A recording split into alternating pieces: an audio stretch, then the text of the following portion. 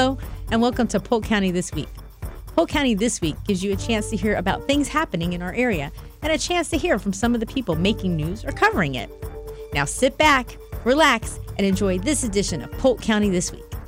Polk County This Week is a public affairs presentation of Hall Communications.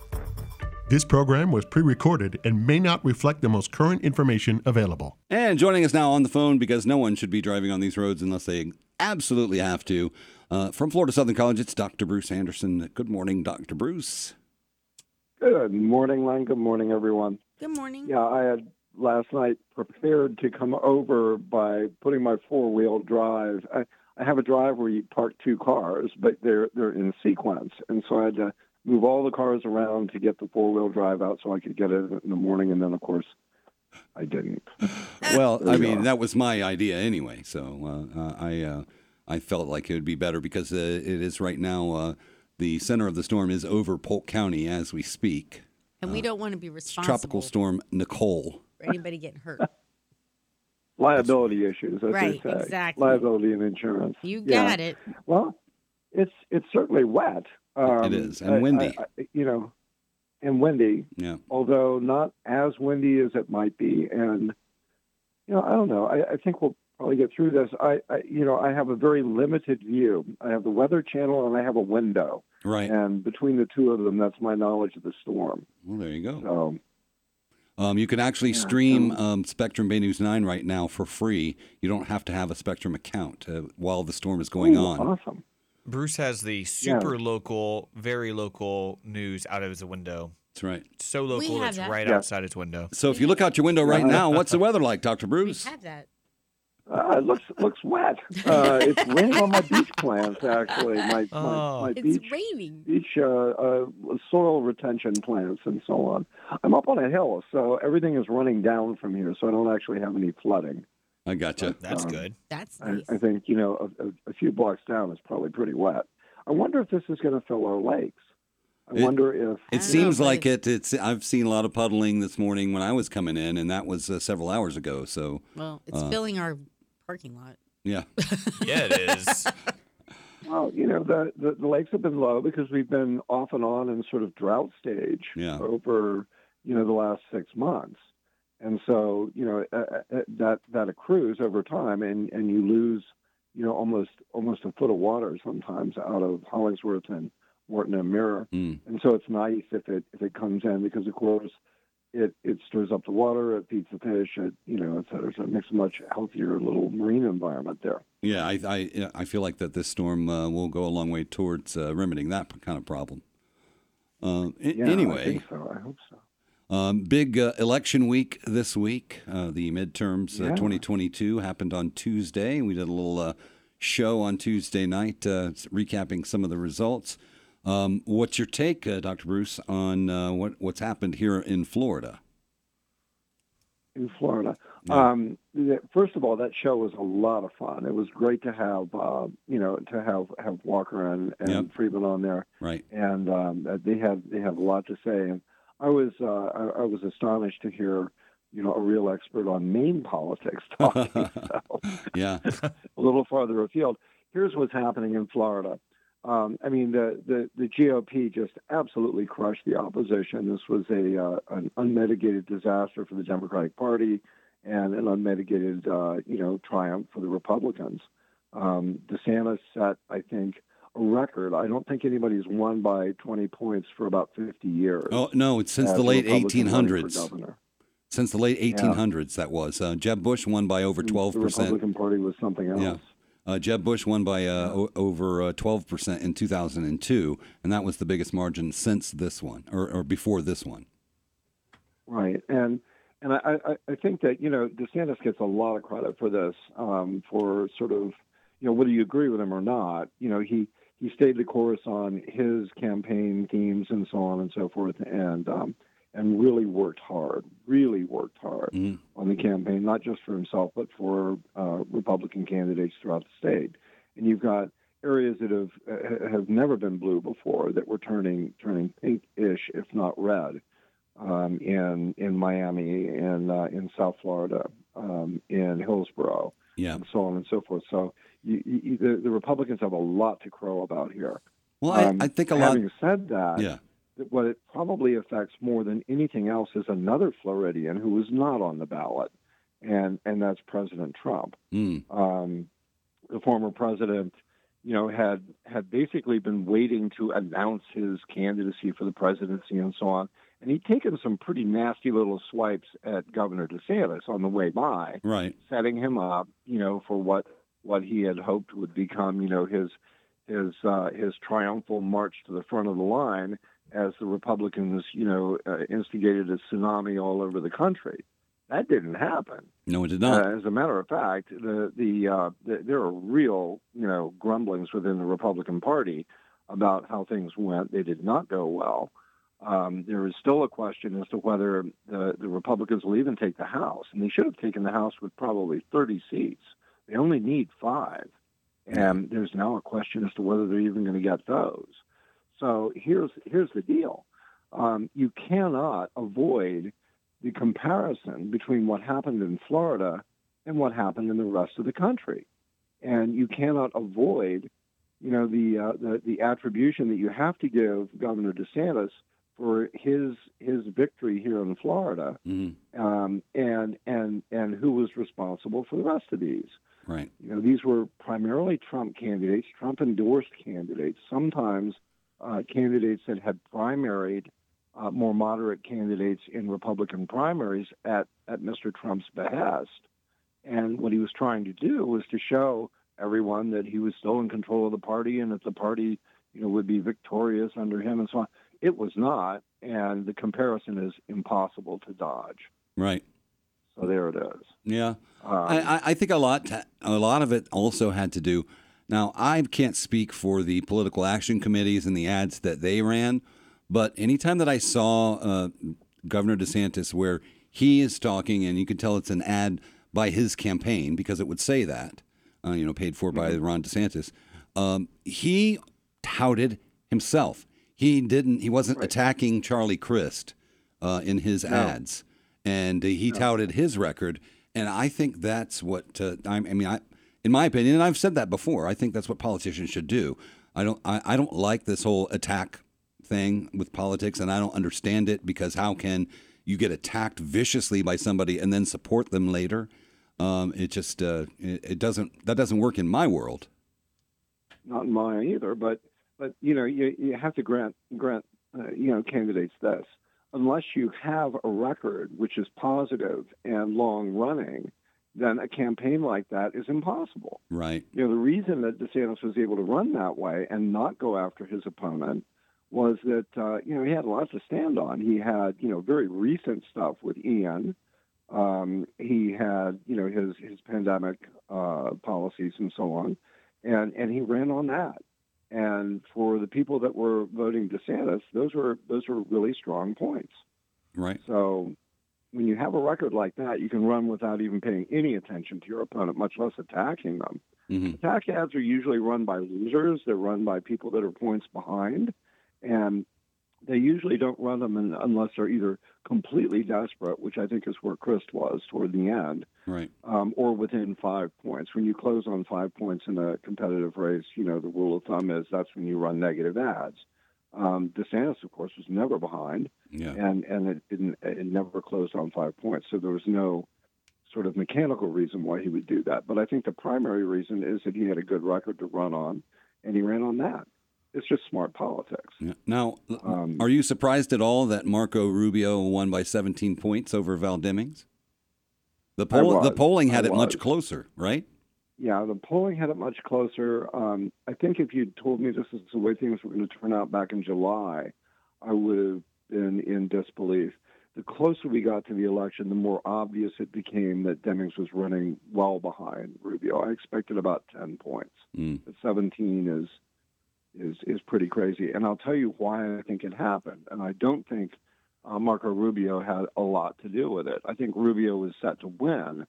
But DeSantis's boat really, as it rose, it pulled everybody along with it. He had real coattails here. I mean, you had Republican candidates that should have been in really competitive races.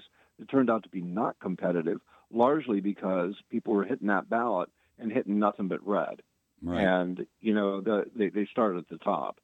So again, DeSantis, I had plenty of disagreements with this cat, but I cannot disagree with his campaign strategy. It was smart strategy all the way.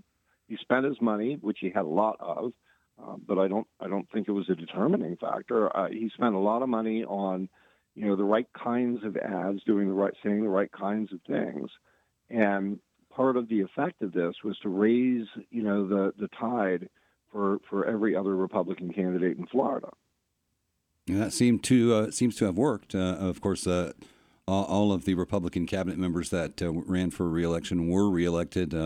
Wilton Simpson won the agriculture commissioner seat left open by Nikki Fried running for governor.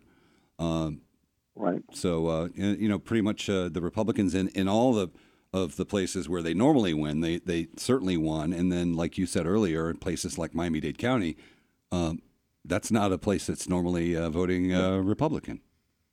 Well, and I'm going to have to take a jab at the Democrats, too. They produced some candidates, with the exception of Val Demings, who I think was a very good candidate, but caught up in a tangle both within her own party and running into the buzzsaw of what the GOP was doing down here. With the exception of Val Demings, most of the statewide candidates, I think, that the Democrats ran were problematic. Christ, of course, had all kinds of problems. I don't even want to go into that. People can list them. Whether you're a Democrat or a Republican, you could probably list those out without much trouble. Right. But the agricultural commissioner, Blumen, that candidate, had trouble within her own party. She had gotten into a tangle during the primary because they had unearthed some comments that she'd made on Facebook that went back several years, but were nonetheless very damaging. And there was a movement within the party to replace her, and they were unsuccessful in doing so. When you've got that going in, as a candidate, you've got to fight the people in your own party before you can ever get to the person you're trying to run against. Neither of the candidates for agriculture commissioner were probably very well known outside the farming community. And Wilton Simpson was a state senator, so right, but yeah, that'll get you the district. But you're running for statewide office. Right. That means that you've got one strike against you in a place like Miami, then people may in fact react negatively to it, especially the strikes that she had against her. Gotcha. I don't think that played well in either Tampa or Miami. So, well, I mean, it's an unmitigated victory. It's unalloyed. They cannot be more successful. With that comes the double-edged sword, and that is that now you've got to govern, and it is duly important for DeSantis that he demonstrate, an ability to govern a state that is almost entirely dominated by the Republican Party, because he wants to be president. And if you want to be president, one of the things you've got to do is to demonstrate your ability to be a good governing person. And right. And now he's got that opportunity. But it also carries with it, the possibility that you don't and that you fail. And so that's what it's about, right? I think some very, very careful things out there. I think one of the issues that is going to confront the governor almost immediately is the abortion issue, which turned out to be a huge winner for the Democrats all over the country and would have been an issue here had either of the candidates really addressed it. Chris tried to get this onto the talking points, but it never really stuck. Mm-hmm. The reason it didn't is because we're still in litigation over the 15-week rule and whether or not that's covered by the privacy provision within the Florida Constitution. Well, and not only it's that, going to get resolved. Not only that, but the people who want to change that back to the way that it was call what we have an abortion ban.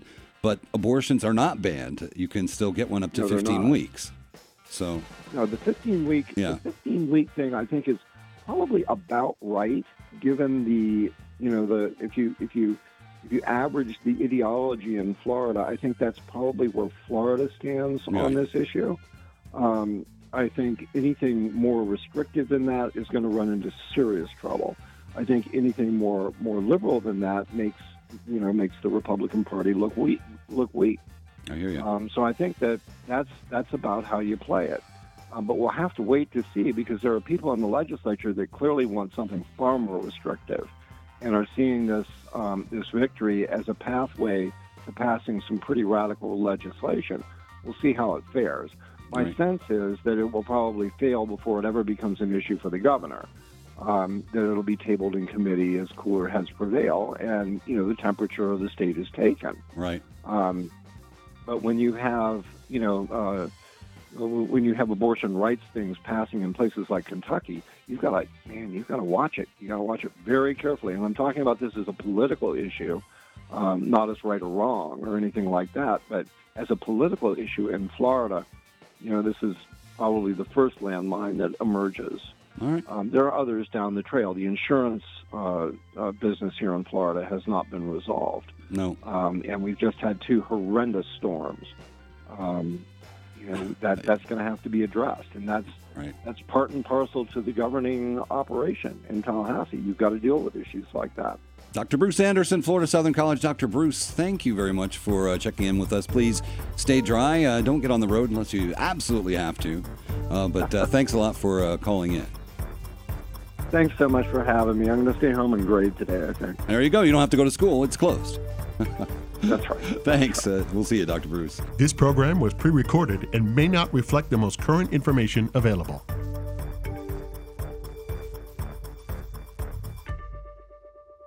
And please welcome with me now to the program from the Polk County Veterans Council's Colonel Gary Clark. Colonel Clark, how are you? I'm great. How are you guys? Doing well, thank you for asking. How did you fare with Ian? I did okay. I mean, actually pretty lucky, unlike some of my neighbors who found trees in their front living room and things like that. Ooh, Yikes. No way. That's awful. That's awful. It was. Good. So, but no, I came out okay. So hopefully you guys did too. Yeah. And but I also, on behalf of all the veterans, I'd like to just reach out and offer our condolences to Deputy Lane. Mm-hmm. Right. That was tragic. A young man starting his career, and I've got a feel for all the sheriff's deputies, the whole Polk County Sheriff's Office at losing an individual like that who's obviously had a very bright future ahead of him. And it's unfortunate that happened, and wish his family the best. Right. So. Well, these are the things that the first responders Exactly. do. They might not go home after they go to work that day. And unfortunately, too often in our nation, they're not given the respect and due that they're due. And we're fortunate here in Polk County of having a great law enforcement team, great leadership.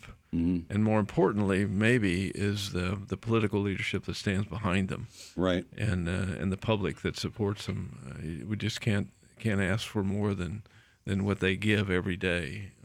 Police departments, the sheriff's departments, up and down the line. So it's a sad thing that some of these happen, but we live in difficult times, and sometimes these things happen, and it's unfortunate. Now, does your organization have any activities that they do to help out people who maybe have been affected by the storm, or? What we do have can direct them to where they can get some help if they need to. We also have volunteers that will help with things like debris removal. I mean, from the yard and things like that, not pickup. But we do have folks that have volunteered to help, and a lot of the younger veterans that are able to participate and help can run a chainsaw without hurting themselves, right, and things like that. That's important. That's important. Yeah. We don't want casualties here, but we did have a number that called seeking assistance. We were able to help them out, and awesome. And what's particularly difficult was evacuating some of the disabled veterans, that needed to get to someplace, and we tried to get the word out. If you need help, let us know. We'll get you there. But fortunately, in the county, they don't. There's not a lot of distinction made between veterans and non-veterans. And which is a fortunate thing. I mean, if somebody needs to be relocated, there are county resources that help with that, and so we're kind of a last resort, if you will. That somebody that needs help that can't get it, we'll get somebody to help them. But we encourage folks. If you lived in a mobile home, get to a shelter. Right. And I know a lot of folks did, and so we emphasize that a lot. So, and I haven't heard of any of our anybody that we're associated with or associated with us that was injured or unfortunately killed, and so that was the good news on all that. We haven't heard of any, so we'll see, But anyway, no, it's hopefully that's the last one for the year at least. We hope. Yeah, we fingers hope. crossed. But it was big. I mean, without a doubt. I mean, I've got friends down in the Fort Myers area that I'm still trying to locate. Yeah. Oh goodness. That talked to them on Monday, a week ago this past Monday, and they were evacuating, and I haven't caught up with them. So anyway. I hope that's the last one in at least 10 to 15 years. Yeah, let's I don't want any more. Let's make that 20 years. But no more. We're proceeding with the things. This is we're headed toward November, and that's a busy time for Veterans Day. For veterans. But the first thing we have is on the 22nd of October is our annual Warrior Walk that recognizes those who have been lost in Operation Iraqi Freedom and Operation Enduring Freedom, and the whole global war on terror, really, and that'll be on the 22nd. The program will be in the First Presbyterian Church on Lake Hollingsworth, and then we'll do the walk around the lake. So folks are invited to come out. It'll start around 9:00. And you say that's on the 22nd. On the 22nd, Saturday the 22nd.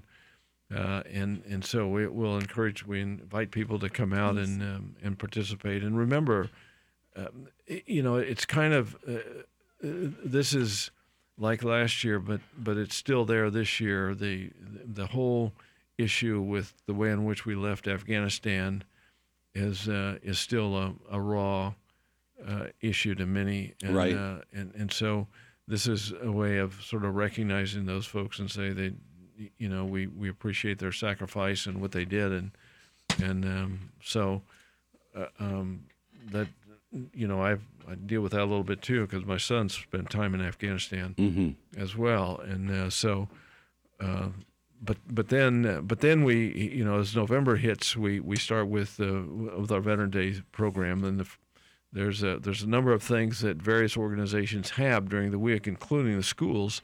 Thankfully, the schools have ceremonies that recognize Veterans Day, and on the 11th, which happens to be Friday, in Lakeland is the annual Rotary Veterans Breakfast at Heritage Baptist Church again on Pipkin Creek Road. Yeah. All veterans are invited to come and have breakfast free, and if you're not a veteran, $10 will get you a great breakfast. And you're welcome to come. We have, interesting enough, the guest speaker this year will be a Lakeland native. He graduated from Lakeland High School, was in JROTC there, got an appointment to the West Point. Oh, wow. He's now a lieutenant colonel, and he's coming back. Is Colonel Drake is his name, and he's coming back, and he'll be the guest speaker to reflect a little bit on his experiences. And so that's kind of an added attraction from that standpoint for the breakfast. So the breakfast starts at 7, and the program will start probably around 8:00 on the morning. So we invite you to come out for that if you happen to be a veteran. If you're not, again, $10 will get you a great breakfast catered by Mission Barbecue. Ooh, and that sounds good. Mission Barbecue's amazing. For those of us that have had some experience with military dining halls, as I know Len has. Yes. SOS is kind of a staple. Yes, it but is. the way I know what that is. But the way Mission Barbecue does it, it's really unique. Oh my goodness! I mean, they use brisket. Yes, and it's really great. It's and so delicious. you gotta come out for that, if for nothing, no other reason. That's right. They're all about the vets over there. That's awesome. Yeah. I got the blue. It's run by vets. Yeah, I got the blue bug or blue cup. Mm-hmm. It Blue is. cup. It's and they're great supporters of Yes. of everything we do. Mission Barbecue is, and then on Saturday is our annual Veterans Day program and parade here in Lakeland, and we've got a number of JROTC units that will be participating in the parade, as well as others that are participating in the parade. But what's really significant is we're going to have the dedication of the Spanish-American War Monument. Okay. Ooh. Oh, And cool. if you haven't seen that, it was actually design. Well, the design of it was done in partly by high school kids. Okay. Who had their ideas about what ought to be on the monument, and then the monument was actually produced up in Pennsylvania. And on the top of the monument, it celebrates the Buffalo soldiers who were camped here prior to deployment to Cuba. Mm-hmm. They were camped here in Lakeland. Yeah. And so the horses are on top, but the transportation of the monument from Pennsylvania down here is going to be escorted by various chapters of Buffalo soldiers Cool. coming all the way down. That's awesome. And then it'll be placed in the park toward the end of October, so it'll be ready for the dedication. And this is going to be an interesting addition to the park, the Veterans Memorial Park, and we invite people to come out. This really be a fantastic event, I think, and we'll have a lot of participation. The parade then goes from Veterans Park to Munn Park. To Munn Park, right? Yeah, afterwards, and right. But we have a lot of participation by Buffalo soldier groups from around the That's state. cool. Yeah, And that's Saturday, November 12th, That's Saturday, right? November 12th. Yeah. The ceremony starts at 10, but get there early. Yeah. And we get great cooperation, obviously, from the RP Funding Center and Tony over there, and the whole crew supports us in this regard, as does the entire city of Lakeland in all this. So it should be a great day, a great time to celebrate and remember. And what we're trying to do in these efforts, and we're in partnership with Platform Art to do this project, is we want to emphasize history. Mm-hmm. We want people to be interested in history. There's a lot of little-known facts. For example, when the units camped here, and there were 5 units, 3 volunteer units and 2 regular units. The 10th Cavalry was one of the regular units, the Buffalo Soldiers. When they camped here, the quartermaster was a guy named a captain at the time by the name of John Pershing, later known as Blackjack Pershing, who led the troops in World War I. That is fantastic. And but he was a quartermaster right here in Lakeland. So there's a lot of little historical things that are of interest to people. So. Well, I also like the fact that the schools are involved because I think in maybe the last couple of decades, young people have lost either the willingness or the desire to want to serve. Right. And I think, there are still some, obviously, that want to serve. But I think if more people look into it and see what the benefits are of it, it could be a way for a lot of people to go. Which you're become a part of. And, and hats off to our superintendent. He's very supportive of the JROTC programs, history, those kind of things. And he's been at several events where we've recognized various people. That's great. In that regard. So, all right. Colonel Gary Clark, Polk County Veterans Council. We will talk to you again at the beginning of November. Yes, I'll be there. And we will find out more about those events. Absolutely. Thank you, guys. Thank you, Colonel Clark. You bet.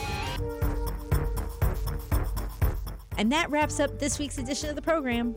Thank you for tuning in, and join us again next Sunday for Polk County This Week. Polk County This Week is a public affairs presentation of Hall Communications.